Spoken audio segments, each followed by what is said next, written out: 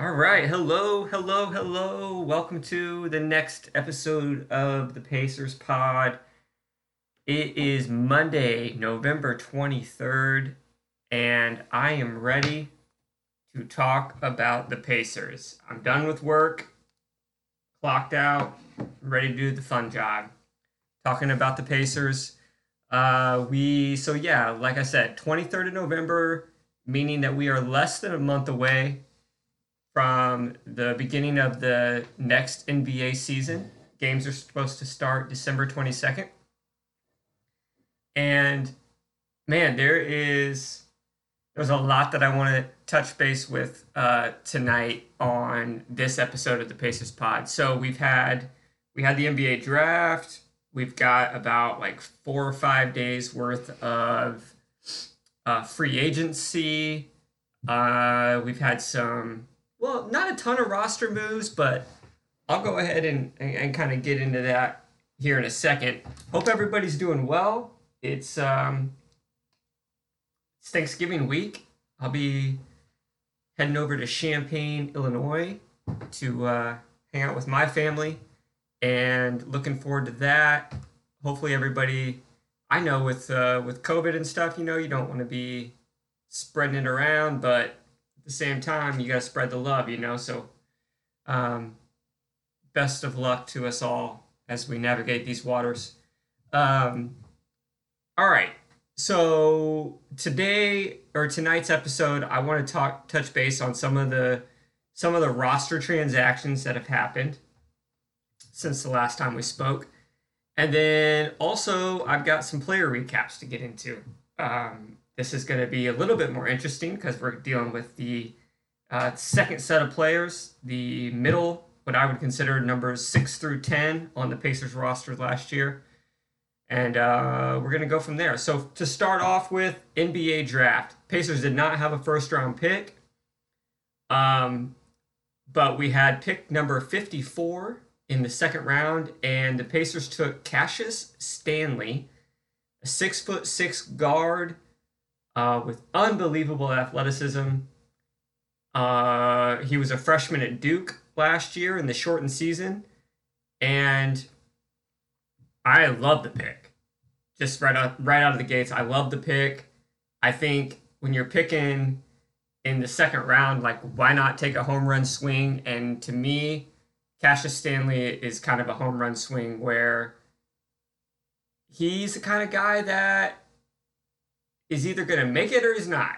And because he's got the tools. He's 6'6", plays two guard, small forward, probably more. Um, I like I Let's see here. I know that everybody's talks about his athleticism because it's off the charts. He recorded a vertical leap in his freshman year at Duke of 46.5 inches, which is higher than Zion Williamson. And so now you're already in elite company. Uh, he averaged like 12 points a game at Duke, which isn't that much. But then when you think about it, you're like, well, he was at Duke. He was apparently, and I don't really watch college basketball, but I guess he was like their fourth. He was a top 100 guy, I think, coming out of high school. And when you go to Duke, they get the top talent. So he kind of went in at Duke and Kentucky. They're kind of like NBA systems in a way, where like you're not, you don't necessarily, you can be a freshman at Duke or Kentucky and not put up great numbers, but still end up being a great player. Like I think back to Devin Booker, I believe, with Kentucky. Like I don't think he had like a great college year, but obviously he's the guy he is now. And I'm not comparing Cassius Stanley to Devin Booker, but there's an opportunity that you take a highly recruited guy. Well, there's a reason why he was highly recruited because you had 3, 4, 5 years of high school, junior high um, games to watch, and he was obviously ranked super high amongst his peers at that time in his life. And he's good enough to go to Duke on a scholarship, and then And then, now you look at it like, all right, well, he had 1 year at Duke. He only averaged 12 points a game. Like, what could he really do in the NBA? Yeah, maybe. Maybe you're right. I don't know. Maybe it might not translate. But at pick number 54, to me, it's like, this guy could hit. And the little bit of research, I had never heard of Cassius Stanley prior to the Pacers drafting him. So all this knowledge, quote unquote knowledge, is based off of just watching videos on YouTube now for the past week since he was drafted. And if you're interested in Cassius Stanley, I would recommend watching. So Gilbert Arenas. Gilbert Arenas was a NBA player 10 years ago or so, top all NBA type player. He's got a really good interest. He's got a really interesting podcast with like high school to college level players. And Cassius Stanley did his podcast the night before the NBA draft. And it's interesting. I mean, so now, it was like November 17th. So we're talking like a week ago. You get 48 minutes of the draft pick, aka Cassius Stanley, sitting on the couch with Gilbert Arenas, and then Gilbert Arenas' co-host, just shooting the shit, talking basketball, talking high school basketball, and you get 48 minutes. I didn't watch all 48, but I got the impression that this guy believes that he is going to be a thing in the NBA. So this interview, it's interesting. The interview was before the draft, and I don't know what his expectations were. I mean, I think most people had, like, from what I've heard on other podcasts, were like projecting Cassius Stanley to be like, maybe like early to mid second round. So he wasn't projected to be a top pick, and he knew that. And so, but he checks a lot of boxes, man. He checks a lot of boxes. I mean, his size being 6'6", the athleticism, which is unbelievable.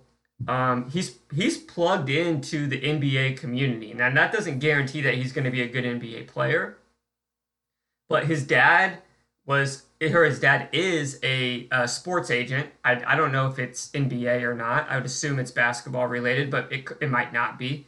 His mom was a heptathlete at, I think, UCLA. I think she competed at like the world stage. So he's got the pedigree. Oh shit, that just makes me think about Madden. I remember back when I would play Madden, the NFL game, you could like pick your parents whenever you were gonna like maybe create a player or something. And Cassius Stanley, he's got the perfect parents. He's got a sports agent dad, an unbelievable athlete as a mom. It checks a lot of boxes. And so, like, for the Pacers, to me, I'm like, damn, this is a great. I mean, for number 54, this is awesome. He's already had guys well, okay, so Russell Westbrook is somebody that he knows very well and trains with. Magic Johnson's come out and said, like, look out for this kid, essentially. Obviously, he was on Gilbert Arenas' podcast, and this is all kind of like Los Angeles area prep high school basketball scene. He's very good in that arena. And Gilbert Arenas, he's talking like, man, like Cassius is going to come in, and the way that he's been competing, obviously, like the college basketball season got cut short, but he's been running with like in really good competition, and so he might be able to come in and make an impact right away. Because these NBA guys with the shortened preseason, they're actually, I don't know if there is going to be a preseason this year, but I don't know. I'm excited. So Victor Oladipo, our guy, he tweeted out to Cassius after the draft saying, "Welcome to the family." It's Westbrook, it's Magic Johnson, it's Gilbert Arenas. A lot of high name NBA players are signing off on this guy, and that is pretty exciting for me. And I think for all of us, we should be pretty excited. It doesn't necessarily mean that he's gonna be playing in the playoffs this year, but it's nice to. I mean, to me, he's way more exciting than Nas, Mitra Long, or Alize Johnson, or Brian Bowen.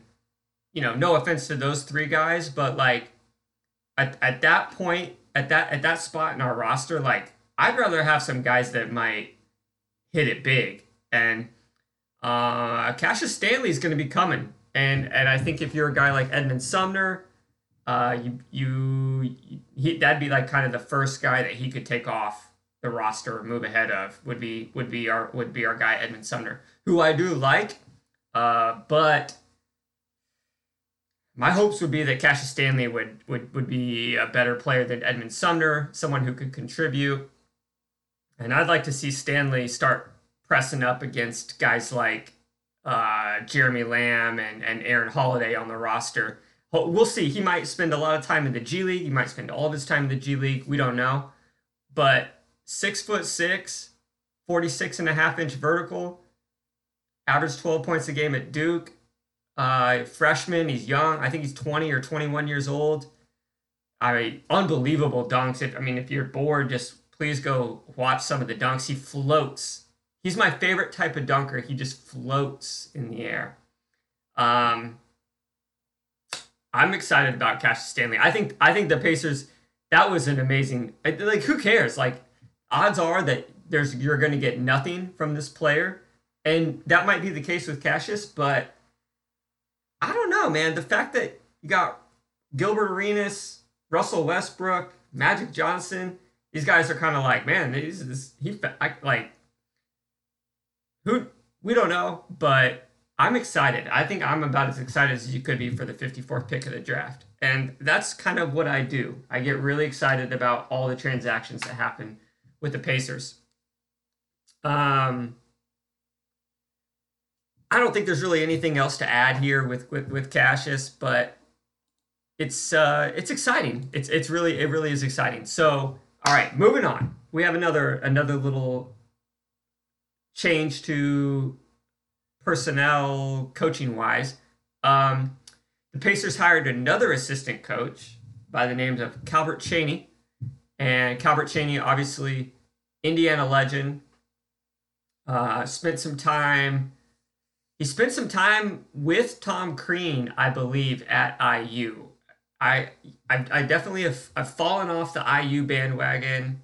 I was so diehard from the time I was probably 8 years old till 29 years old. I watched 98% of the IU basketball games. And in that stretch, Calbert Cheaney was the shit. It's my podcast, so I'll tell the story. I was a third grader. I just moved to a new school, and I wanted a basketball jersey so freaking bad. And so for my birthday, my parents bought me a Glenn Robinson jersey. So this was back when I was in third grade, that would have probably been like 94 or 95 time frame. And open up it's my birthday.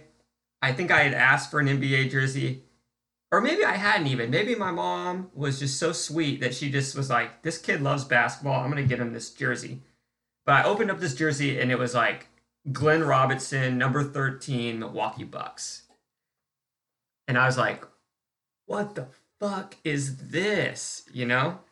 Without saying that, that's kind of what I was thinking, because I was like, this guy went to Purdue. I'm an IU fan. Like, why would you give me a Purdue? Why would you give me a Purdue jersey? And I remember my mom being willing to return that jersey and letting me pick out a different jersey. And I walked home with a number 40 Washington Bullets bright red Calbert Cheaney jersey. That shit was straight fire. As a third grader, Calbert Cheaney, Bullets, number 40. And granted, I don't know if I said this already, but I was going in, I had just moved, we had just moved from my old school. So I went to kindergarten at one school, first and second grade at another school, and then starting third grade, and that's where I ended up graduating. But I walked into third grade, and I wore that jersey the first day. I think I wore that jersey 3 times a week that entire year. But I walk into my new school only knowing a couple kids from my neighborhood. Nobody happened to be in my class. Had my Calvert Cheney jersey on. Washington Bullets. I walk into the class, and then there's a kid wearing a Washington Bullets jersey, Chris Webber. Number 2, Chris Webber. And it was like, I made it. I was cool right off the bat. We hit it off. It was like we were all basically on the same fucking team, wearing the same jerseys and shit, just different players. It was perfect. That's basically what happened with the Calvert Cheney jersey. I don't know where I'm. It's kind of hard to tie that one off, but I guess what I'll say is that Calvert Cheney has a special place in my heart, and it's not because I necessarily remember him playing basketball. It's more the sentimental value of Calvert Cheney. And I remember being excited whenever he went to Indiana as a coach, as an assistant coach. I think it was under Tom Crean. Just being like, damn, it's good to have Calvert Cheney around. So what's he doing now? Well, like the last 2 seasons, Calvert Cheney's been coaching in the G League. Now he's coming up. He's on the Pacers staff. We already have Bill Bano, Greg Foster, the new guy, Canales. I can't think of his first name off the top of my head, but and now we got Calvert Cheney. So kudos to the Pacers. I'm excited about that. It's good to have Cheney around. I still have my jersey. I'm gonna try to squeeze into that maybe. All right, moving on. That was probably too long about Calvert Cheney. Hang in here with me. Let me pick up my pooch here. I got about a 5 or 6 year old Cavapoo that's sitting on my lap now. So my wife's in Florida already with her parents for the holidays, and so the pooch is with me, and so she just kind of wants to sit here shotgun, and that's okay, Harper. It's okay. All right, moving on here. We got let's see. So Calvert Cheney was hired. We drafted Cassius Stanley. There was a trade. We traded TJ Leaf for Jalen Lecque. And at first glance, I didn't know anything about Jalen Lecque. I was happy to hear TJ Leaf got traded. I honestly didn't care what we were getting for TJ Leaf. The Pacers made this move in order to like dip below the salary cap. Or it's okay. How do I'm not real good at this stuff, but basically it's like if the Pacers hadn't made this move, they were going to be in the luxury tax, I think, meaning that they would have had to pay some sort of tax because their salaries were too high. Like some teams don't give a fuck. Like they'll spend way over, like the Golden State Warriors, they'll spend way over the luxury tax. They don't care. They'll say tax us. We don't care. Money's not an issue. The Pacers are a team that's like, nah, bro, we're gonna hang below this. That way we can take a portion of the teams that do go over the salary cap. They have to pay back with a penalty, and then that gets divided out amongst the teams that didn't go over. So the Pacers are like, yeah, we're not gonna go over. We want that kickback. We want that. And so, anyways, TJ Leaf gets traded because he's been around long enough that he's actually worth like, I don't know. I think he was making probably $2 million a year or something. So you trade him off for Jalen Lecque, and I'd never heard of Jalen Lecque prior to this TJ Leaf trade. But I just spent a little bit of time before I started recording, and I got to be honest, I want to look into this kid a little bit more. But he's 20 years old. He went straight from high school to the NBA draft, didn't get drafted, so then he spent last year with the Phoenix Suns G League team. Somehow must have got traded to the Thunder because that's where TJ Leaf is going. But he's 6'4" point guard. His nickname is Baby Westbrook. Once again, bringing up Russell Westbrook. And it's so crazy because you think about the Pacers roster, it's like we have nothing that resembles Russell Westbrook. And then with the 2 off-season moves so far, or with these 2 being the draft pick of Cassius Stanley and the trade for Jalen LeCue, it's LECQUE. We got two guys who flat out just hop, and they've got athleticism. They've got the type of athleticism that can make you a dynamic player in the NBA. The question is, do the other skills add up to be enough to make it feasible? But regardless, TJ Leaf is gone. No more mustache slash Pirates goatee. No more just kind of fluff is what I would, TJ Leaf just never did anything that made me feel good about what he was bringing to the table. But I do wish him luck. I mean, actually, I don't really. Like, I would hate to see him go to OKC and succeed. Yeah, no, that's not true. I wouldn't hate it, but I'm fine. I'm happy with whatever happens in TJ Leaf's career moving forward. I'm glad that he's not on the Pacers this year. I'm much more excited about Jalen LeCue than I am about TJ Leaf. So it's like we have two chances here. We got this 6'4" Jalen LeCue. We've got 6'6" Cassius Stanley, both freak athletes, both kind of high pedigree. Like Jalen LeCue was like a top 100, which doesn't really doesn't mean much like when you're talking about in terms of NBA. I bet, if not all, most NBA players were top 100 in high school. So he may not turn out to be anything. He spent last year in the G League with the Phoenix Suns team, and we'll see. I mean, if anything, maybe he's just a G League player for the Mad Ants, but we'll see. 6'4", I like that size coming out of that point guard position at 20 years old, high class recruit. I'll take that any day over TJ Leaf at this point. All right. I'm going to hit one other roster move. I talked about this guy in my last episode, JaKarr Sampson. JaKarr, I thought, had a great year for the Pacers last year. I wanted to see them pick him up, and they did. They signed him to a 1-year deal for the minimum, which is like, that's money in the bank. I think JaKarr Sampson has a role on this team. Maybe it's like he might be decent. He's only 27 years old, so JaKarr might be able to carve out himself a little bit bigger role in this team moving forward. But if he doesn't, so what? But I'm glad to see that the Pacers, rewarded him for the solid year that he had last year, and we're paying him. He's going to be here next year. I don't know what that deal is worth. It's only a 1-year deal for the minimum, so I would think it's no more than $2 million, maybe like $1 to $2 million a year, or for the next year. And I'm definitely good with that. All right, there's just a ton of shit to hit on right now. I'm trying to kind of go through this, but all right. So we went over the draft. Cassius Stanley, I'd say, for the pick at 54, I would give that an A grade. I mean, you're taking a home run swing. Like, either he's probably going to be able to play in the NBA and contribute, or he's not.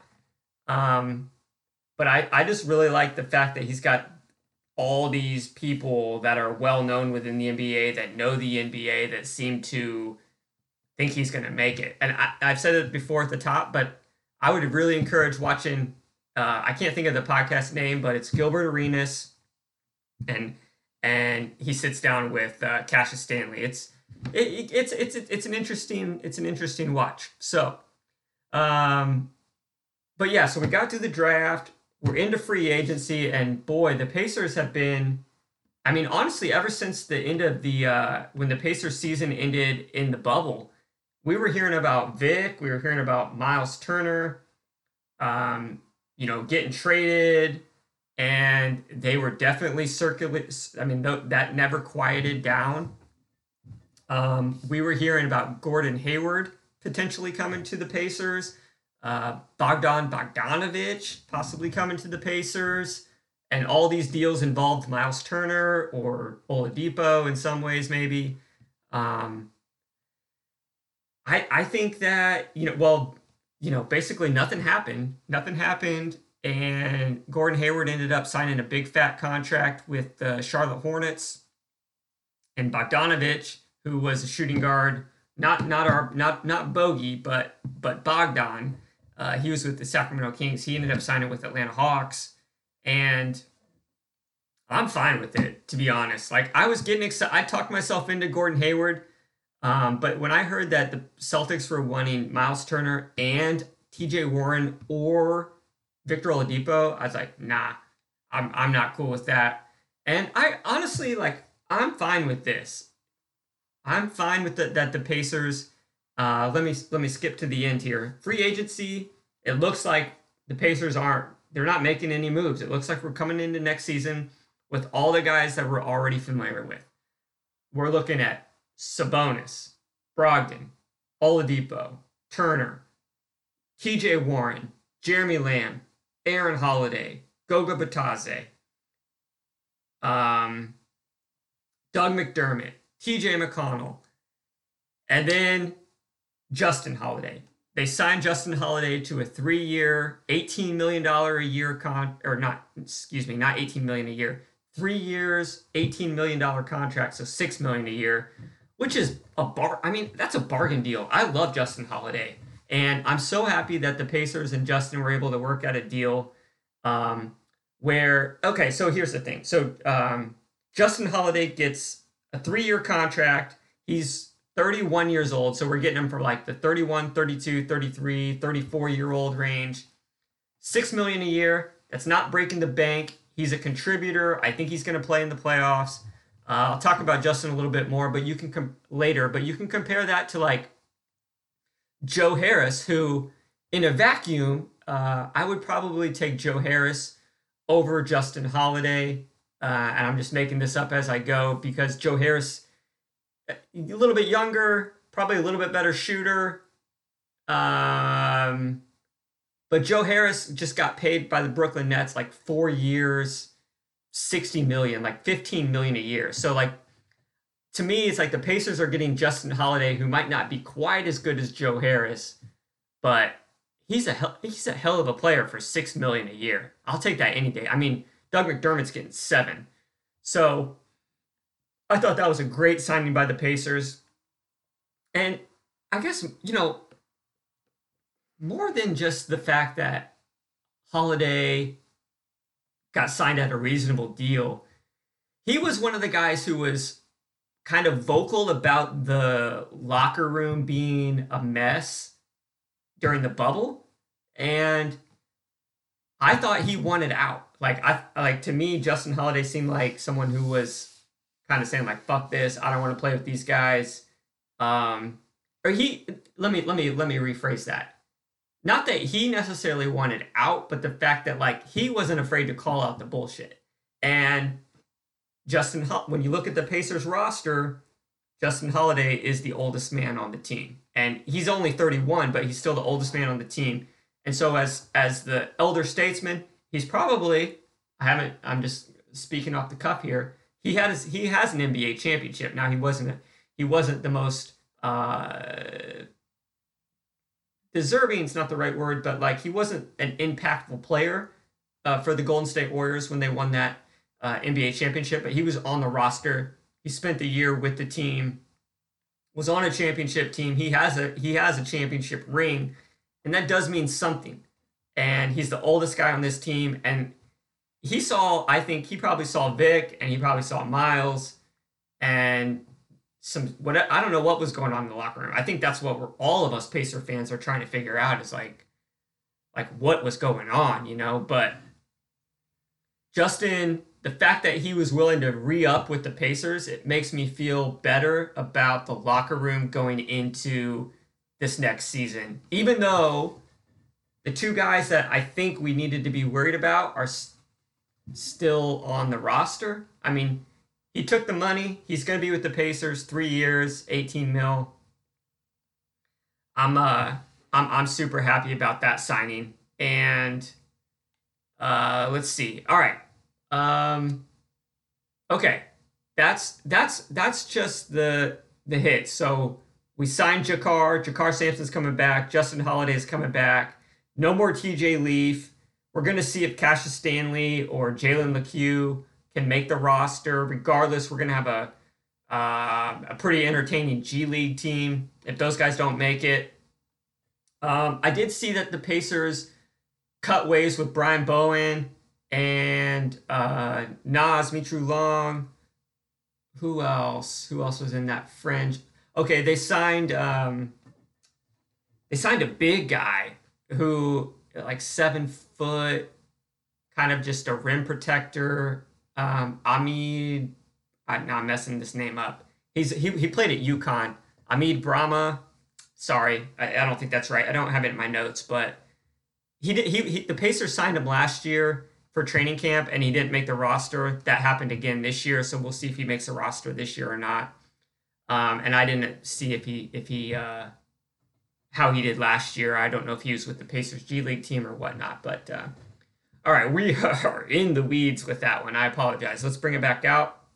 All right, I want to talk now about last season a little bit and do some player recaps on Justin Holiday, TJ McConnell, Doug McDermott, Aaron Holiday, and Jeremy Lamb. So I mentioned Justin Holiday earlier with the contract.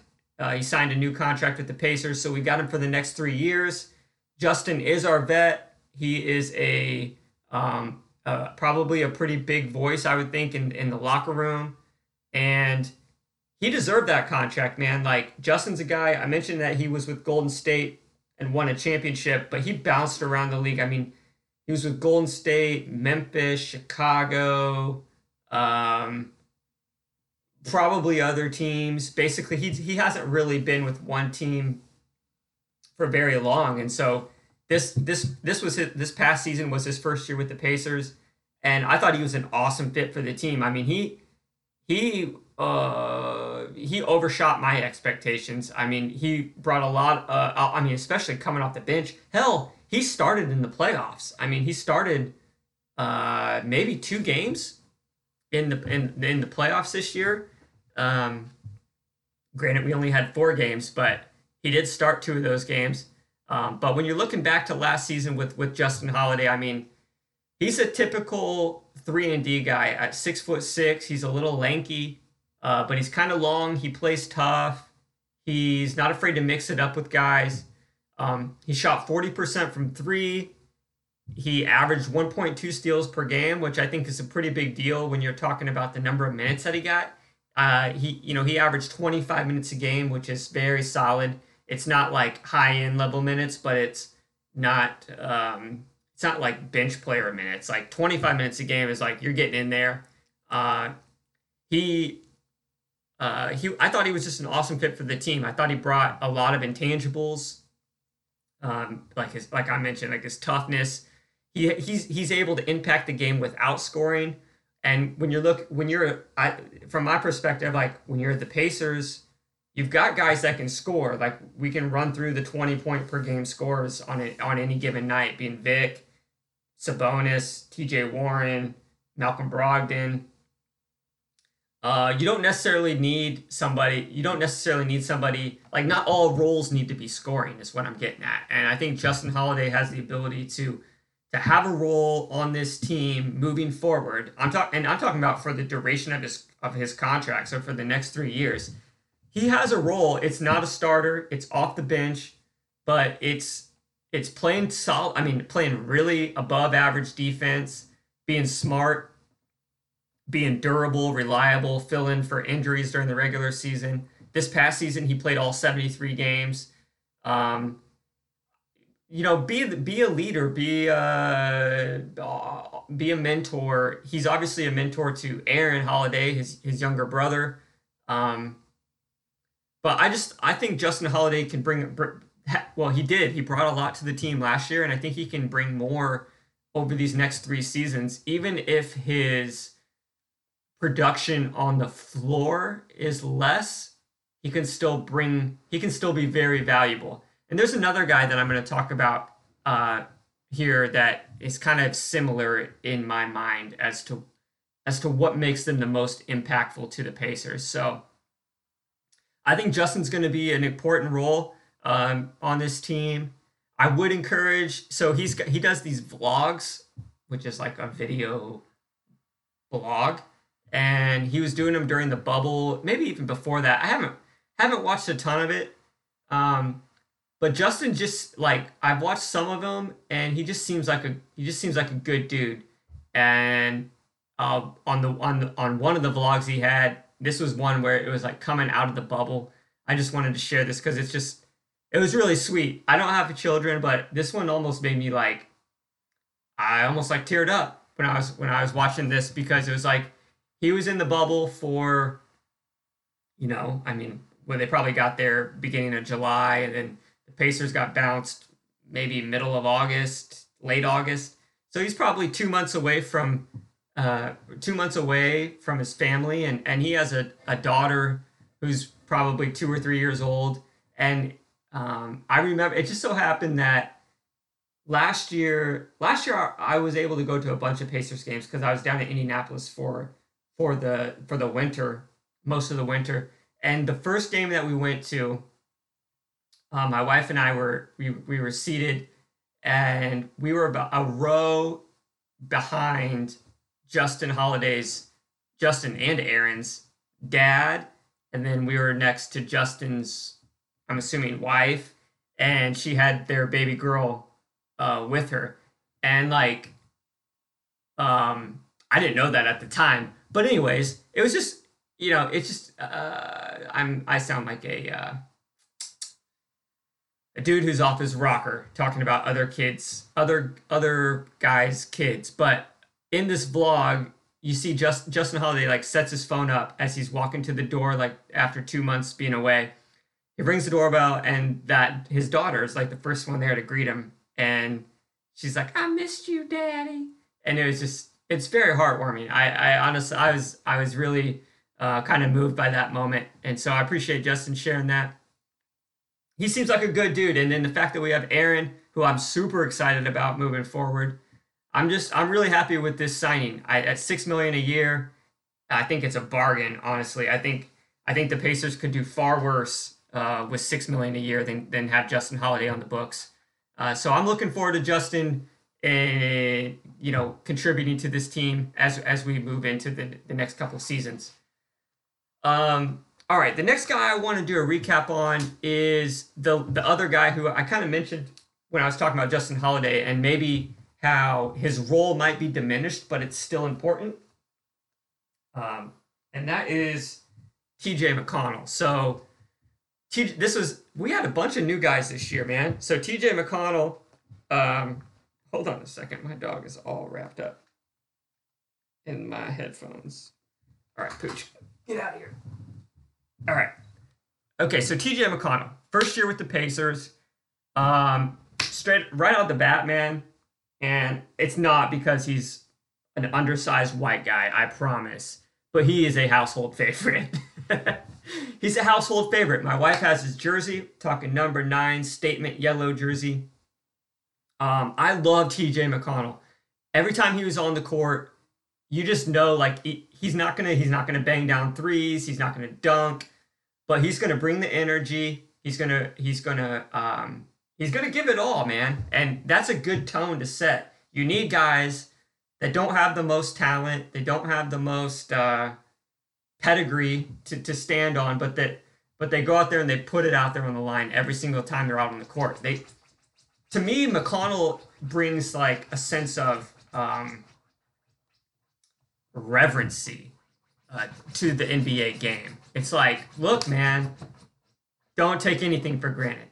If like you think you can just inbound the pass and it's gonna go right to your guy without even thinking about it. It's like, hell no, man. I'm gonna be in there and I'm gonna pick that pass off. You can't just nonchalantly turn around with a loose dribble. It's mine. And he just brings like this level of intensity that is contagious. And I love that about TJ McConnell. He was a spark plug off the bench.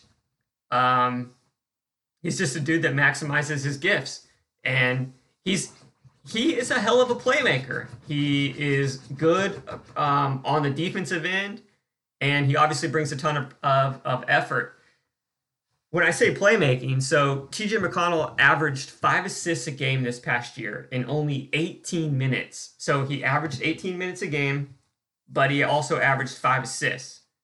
And I was like, damn, that's a lot of assists for a bench guy. And I was thinking, I wonder like what his assists per 36 would stack up. Does anybody have a guess? When you put in per 36 last season, who averaged the most assists in the league? I'm thinking Luka, Trae Young, LeBron, Chris Paul. Well, TJ McConnell, he comes in at number 3 behind LeBron and Ricky Rubio.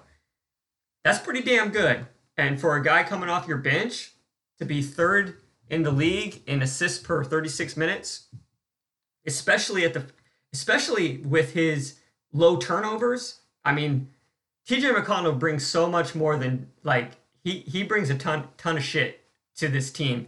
And he's another guy that wasn't guaranteed to be on the team this year, but the Pacers opted into his second year of the contract, and so he's on the team at $3.5 million. I think about TJ like the first thing I think about is just the defensive pressure full court and how much I love that and how much I feel like that feeds the energy of the team. But he has high assist numbers. He's honestly pretty good in the mid range. Like he can't shoot the three. He doesn't shoot the three though. So he's actually, at least he doesn't try to shoot the three. I mean, you would like to see him be able to knock that down. It would make him a lot more valuable, but who cares if he can't? We don't need him to start. To me, TJ McConnell is more, his value is on, it's almost more off the court. Like it's being a guy that keeps all the practices honest. It's being a guy that challenges players like Aaron Holiday or Malcolm Brogdon, keep them in check. To me, he has a role on this team. He's only 28 years old. So I'm looking forward to this next season to TJ McConnell. I like him on this team. But I do think that his role might be cut back a little bit this year. So numbers wise, he may not average 5 assists a game. But that might be that might make the Pacers actually might be better if TJ McConnell is not as good as he was this year for us.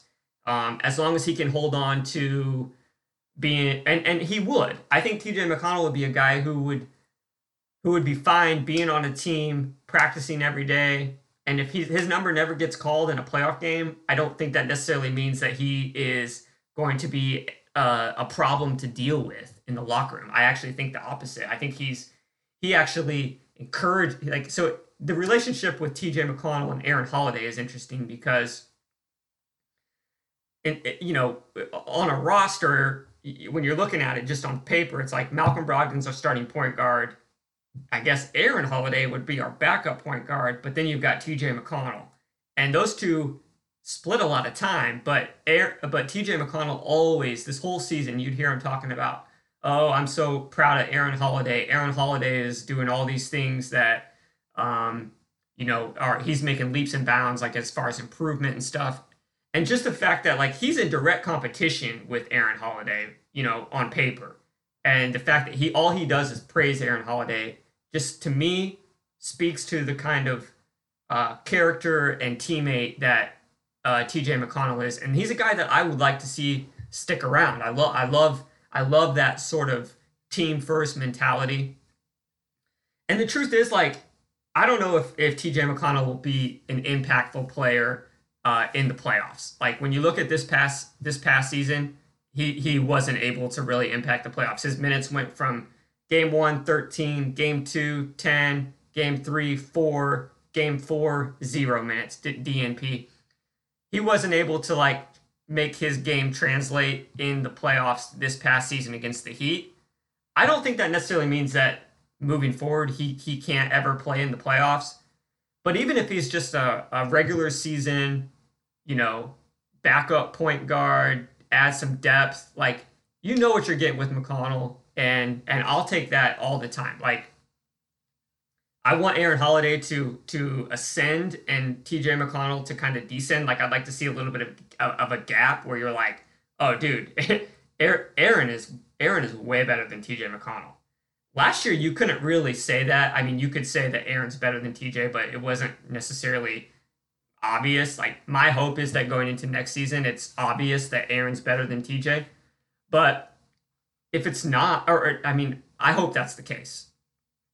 But if that is the case, that doesn't mean that I don't think TJ McConnell is valuable, because he can be super valuable to this team without putting up points or assists or steals in the box score. Just his presence alone, I think, it's what we need. So I think he has a role in this team, especially with like Nate Bjorken this year. You know, what I hope to see is, like, as we're going through the regular season, like, depending on the team that's in here, him using the depth of our roster as a real strength. And I think Bjorken's going to love TJ McConnell, and I think vice versa. I think McConnell's going to love Bjorken. All right, moving on. So that was Justin Holiday. That was TJ McConnell. Those are kind of our vets. Justin's 31, McConnell's 28. They're both going to be back next year. This guy is also one of our vets. He's going to be back next year. This was his second year with the Pacers. Dougie McDermott McBuckets. He was another guy, similarly to Justin Holiday, bounced around the league before he got to the Pacers. And his first season with the Pacers, I liked some of the things that Doug McDermott would do, but I was ultimately kind of like uninspired by it. I thought this last season McDermott stepped it up. And specifically, he stepped it up by being a gunner on offense. Whenever he was out there, he was looking for a shot. A ton of times this past season, he'd be coming off a screen, flying 100 miles an hour, catch the ball in rhythm, turn, and shoot. No questions asked. Like, he was looking to gun. And that made the world of difference, in my opinion, for Doug McDermott. He averaged 20 minutes a game this year compared to like 17 the prior year.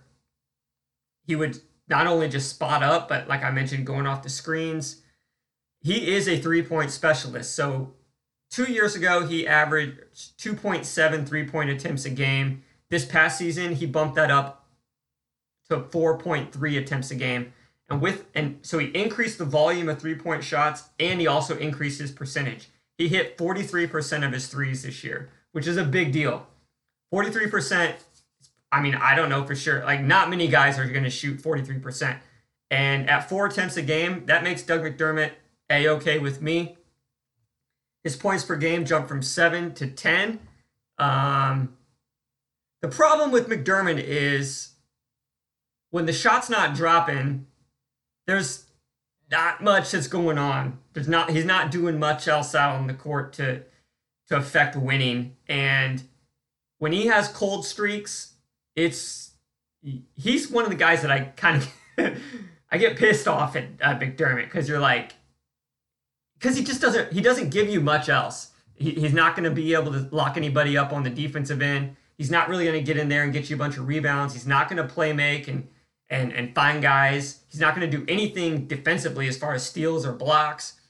All he really does is shoot the basketball, and that's okay. Similarly to TJ McConnell, not really having like a game that translates well into a bunch of areas of basketball, Doug McDermott's kind of the same way. His game doesn't translate well into like a well-rounded player, but he's a hell of a shooter. And if he just leans into that, and you got to shoot. And I mean, I know firsthand, like, that is exactly how I was as a basketball player. All I could do was shoot. I was a Knights of Columbus free throw champion. I was a good three-point shooter in high school, but I was a runt. I didn't get consistent playing time. And so whenever I did get in the game, the expectation was make a 3 or 2. And when you shoot it and you miss it, you're bringing nothing else to the table. And that's exactly how I was. And I feel like Doug McDermott is kind of the same way on the NBA level. Like, when he's not hitting his shots, it's like, dude, we got literally everybody else on this team would be better out here right now than you when you're not hitting these shots. but you got to shoot the shots like you're going to make them. And that's what he did this year. He was more aggressive, and it worked. On the downside, he had another horrible playoffs. Like, McDermott was awful last year in the playoffs against Boston. He was unplayable. And once again this year, and I'm just, it was bad. Like, he played 17 minutes in the first game, 13 minutes in the second game, 15 minutes in the third game, and only 8 minutes in the fourth game. But it was like nothing was happening for McDermott. It was not good. But he's coming back. I don't know. We'll see. So like this could be, so if you look at it for McDermott's for McDermott and the Pacers, it's like the first year is kind of like an okay regular season, dog shit playoffs. Second year, much better, almost perfect regular season. I mean, for what McDermott's going to bring to you as a team, but it did not translate to playoffs. So for this third season, and this is McDermott's last year of his contract, he's 28 years old. This should technically be like he's in his prime right now.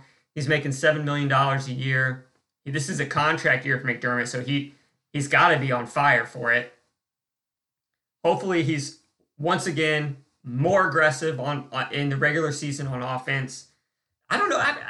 McDermott, I don't know why he can't grab more rebounds, or who knows. It'll be interesting. It's also going to be totally different with the new coaching staff. Like maybe he'll play some stretch four, or who knows. But what I'm trying to get at on this third season with McDermott is hopefully we get the regular season, and then also he starts banging down some shots in the playoffs so that we can play him.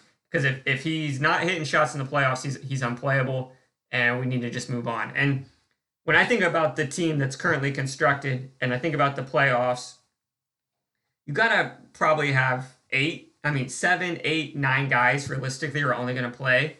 And right now, if everybody stays healthy, like I don't see McDermott being in that rotation. So I'm not too worried about McDermott, but I'd like to see him. I mean, who knows? Like at 28, he was a lottery pick, for God's sake. I mean, he was the 11th pick in the draft. I think he was college basketball player of the year at Creighton, but we'll see. I'm not giving up. I don't think there's necessarily, nobody's asking me if I give up on McDermott or not, but I think that he could take another little leap this year, and hopefully that translates into the playoffs, and we see him 15 minutes a game, and he knocks down 3 threes against the Heat, and the Pacers win.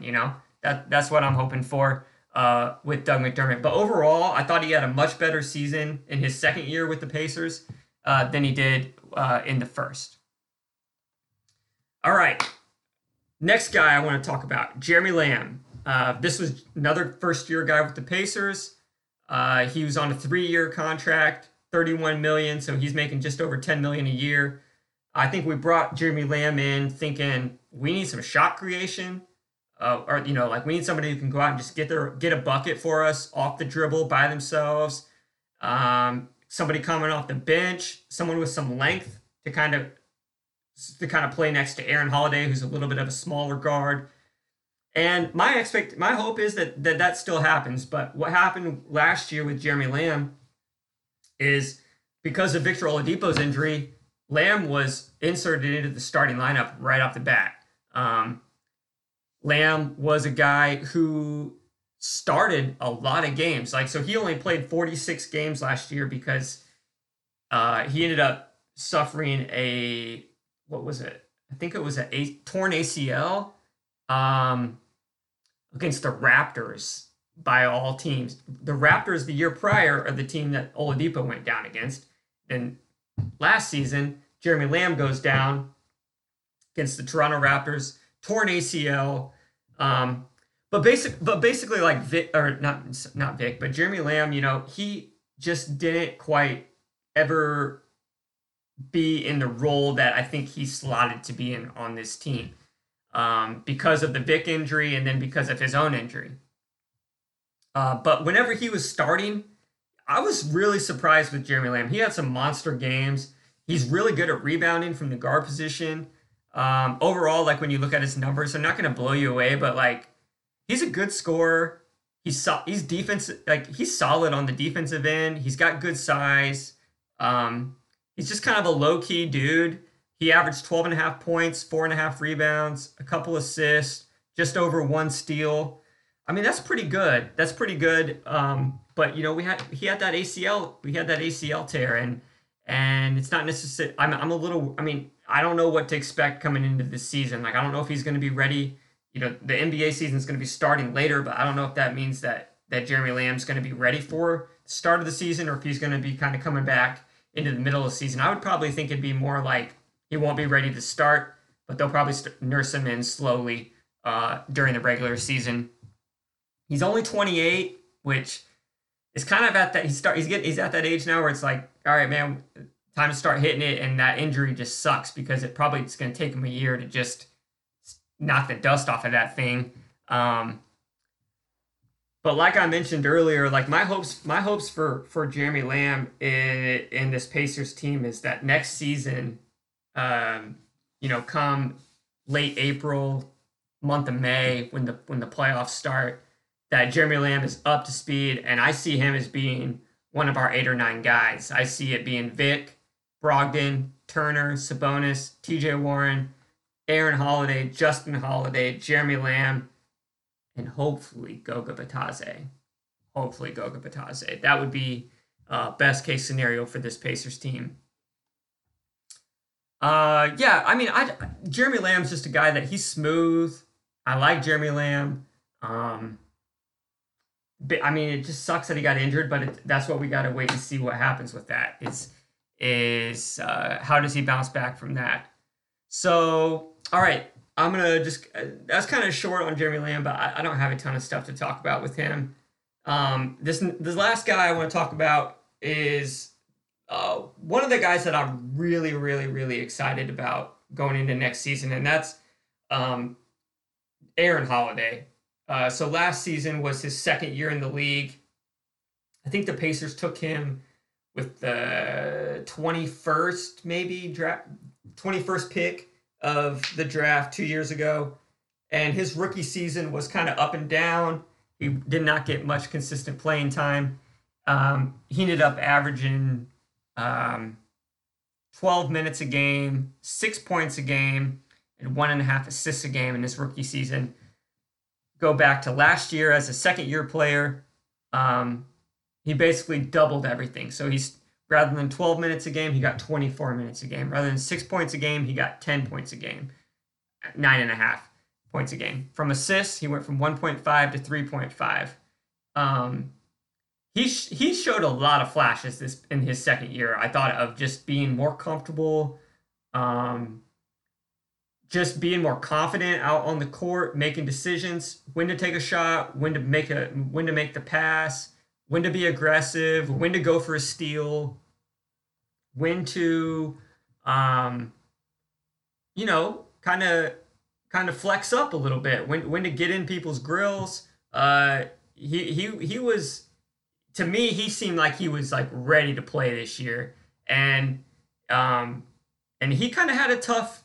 I don't know if it was tough. I guess on one hand he was blessed. On the other hand he was cursed because his role was all over the place during this past season with the Pacers.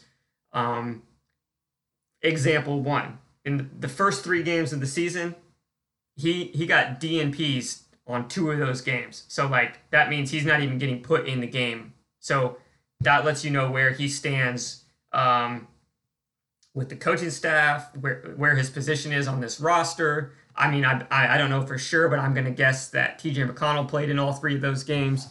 And going into last season to start with, you were kind of looking at McConnell and Aaron Holiday as kind of who's going to be the backup point guard.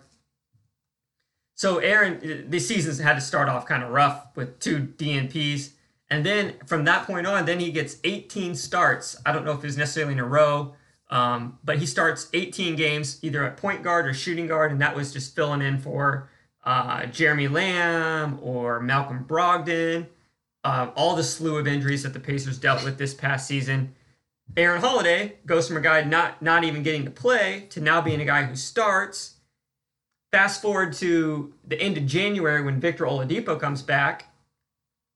Oladipo probably played 12 or 14 games with the Pacers, and in that time, Aaron Holiday draws up 5 DNPs. He doesn't even get in the game. So and you got to think about Oladipo, like he's coming in and definitely pushing Holiday down on the depth chart, and it showed. Holiday was getting DNPs. Um, but then you fast forward again and you go into the bubble and Holiday's starting. He starts 7 of the 8 regular season games in the bubble for the Pacers. He starts the first um, 2 games of the playoffs against the Heat before I think what happened was actually now I know Aaron Holiday starts game 1 and game 2. Then Justin Holiday started game 3 and game 4. Granted, the Pacers did not have Sabonis, but I'm just saying that to say that Aaron Holiday in his second year, it's like, yeah, he got way more run, but he got inconsistent run, and he didn't have a consistent role.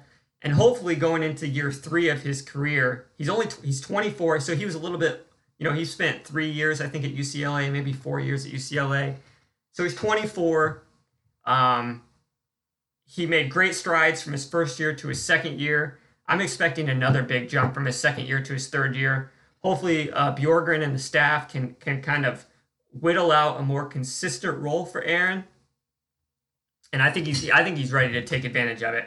I love a lot of it. I love a lot of Aaron Holiday and his game. Like I love his shot making ability. He's just a knockdown shooter from 3-point line.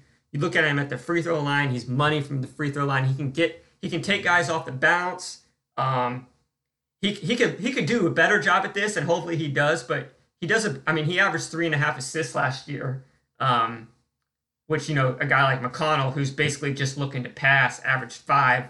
Holiday's got a little bit more of a balance where he's trying to score the ball and pass the ball, so he's only averaging 3.5.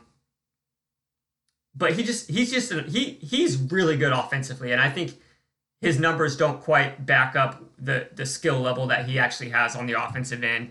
Athletically, he's insane. He's a little undersized at 6 foot, but he's built wide. He's sturdy. He can use his body as he's driving into the lane to kind of pinball off the defenders and get good looks and draw fouls. Defensively, and I want him to do more of this, is just follow TJ McConnell's lead. He did this a few times last year, pick guys up full court. I love that so much, especially looking at Aaron Holiday going into next season, because this is where he could be so good. He can play in the playoffs. I know Aaron Holiday can play in the playoffs next year. And hopefully Brogdon is staying healthy, and Brogdon is logging starter minutes, around 28 to 32 minutes a game. And Aaron's coming in, and he's getting about 16 to 22 minutes a game. And you're 24, you're athletically, you're probably at your peak here. You're like, bring it on the defensive end, man. Let's see that. Like, that's where he can make such a big impact for us, is being that McConnell type hustle player, but with the skill set of Aaron Holiday, being able to drill threes, pull up, step back, to be able to play make for your teammates. I'm just super excited about Aaron Holiday. And also, I play 2K, and I got the new 2K21 game. Aaron Holiday is legit on NBA 2K, and that's not the case. I have a really hard time scoring the basketball with like Doug McDermott, or TJ McConnell, or Jeremy Lamb. I have a hard time scoring the basketball, but with Aaron Holiday, he's so quick, and I know it's a video game, but the damn thing is realistic. And I'm excited about Aaron Holiday. I think he could take another big leap. Maybe get up into that like 10 points a game, like more like 12 to 13 points a game, 5 assists. Who knows? It all depends on his minutes, but I think he could have a big role in this team. And I think he could be someone for the Pacers in the future. He's got a quiet demeanor as far as he doesn't off the court. And I'm actually getting a lot of this from the vlogs that Justin, his brother, puts out. He just seems pretty quiet and chill. But this past season, he, like I mentioned, he's definitely been more vocal and more confident. He ended up drawing 4 technical fouls this past season. And I remember him being fiery. Like there was a time in the bubble whenever I talked about this on the pod, but he clapped at Miles Turner at the bubble, like, "Come on, man, let's get it going." He's engaged. But those 4 technicals made up a good chunk. The whole team on the whole year only had 18 technical fouls, and Aaron Holiday had 4 of those, and I like that. I want to see that it matters to the players. And so I'm rooting hard for Aaron Holiday, even at the expense of less production from T.J. McConnell, who I also love. But I just think for this team, it's going to overall be better if Aaron Holiday is getting more of those minutes and more of that production. So yeah, I'm expecting another big leap this year. I think he's going to be a contributor in next year's playoffs. Yeah, and we will go from there. So, whew, I think that is all that I have. This was a little bit of a long one, but I hope everybody has a great Thanksgiving. I know I sure am thankful. It's very important. I think this is a challenging Thanksgiving because it makes you think about not being able to complain about shit and not being able to whatever. I'll take the.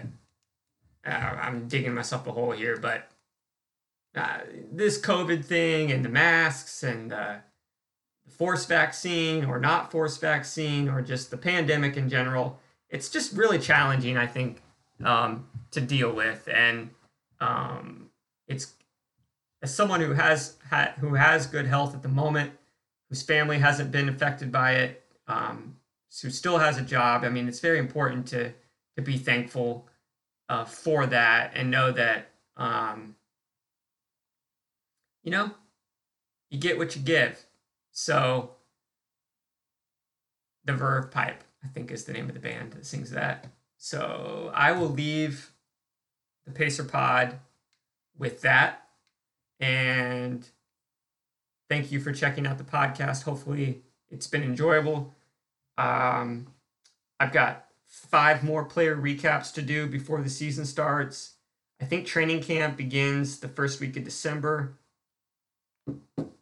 And then we will be rocking and rolling with the 2020-2021 NBA season. I guess the last thing I want to say is just I'm fine with the fact that the Pacers didn't make any moves this season or this offseason, as in trading Miles Turner or trading Victor Oladipo. I believe that the Pacers' best chance at winning a championship is with the team that they have right now, and that's Brogdon, Oladipo, Warren, Sabonis, Turner, Holiday, Goga, McDermott, McConnell. Throw a little Cassius Stanley. Throw me a little what was that dude's name? Jalen LeCue, maybe. He probably won't be on the roster. Sumner, Jakar Sampson. We're deep. We're deep, friends. But I'm fine. I'm fine that we didn't make a move. I'm happy. I hope that just the new coaching staff and let's all just breathe and let's just be a good team and let's appreciate each other and let's win some games. I think the Pacers can be a force to be reckoned with. I really do believe that. I like our chances this year.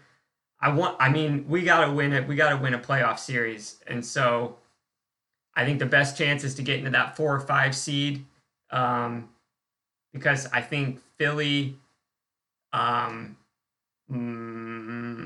honestly I'm not even that scared of Miami, to be honest, but Philly is definitely good, and Boston's going to be really good. Milwaukee is gonna be a problem, or they might be a disaster. I could see Milwaukee taking a step back this year. Brooklyn with Kyrie and Kevin Durant could be a problem, but they also might not be a problem.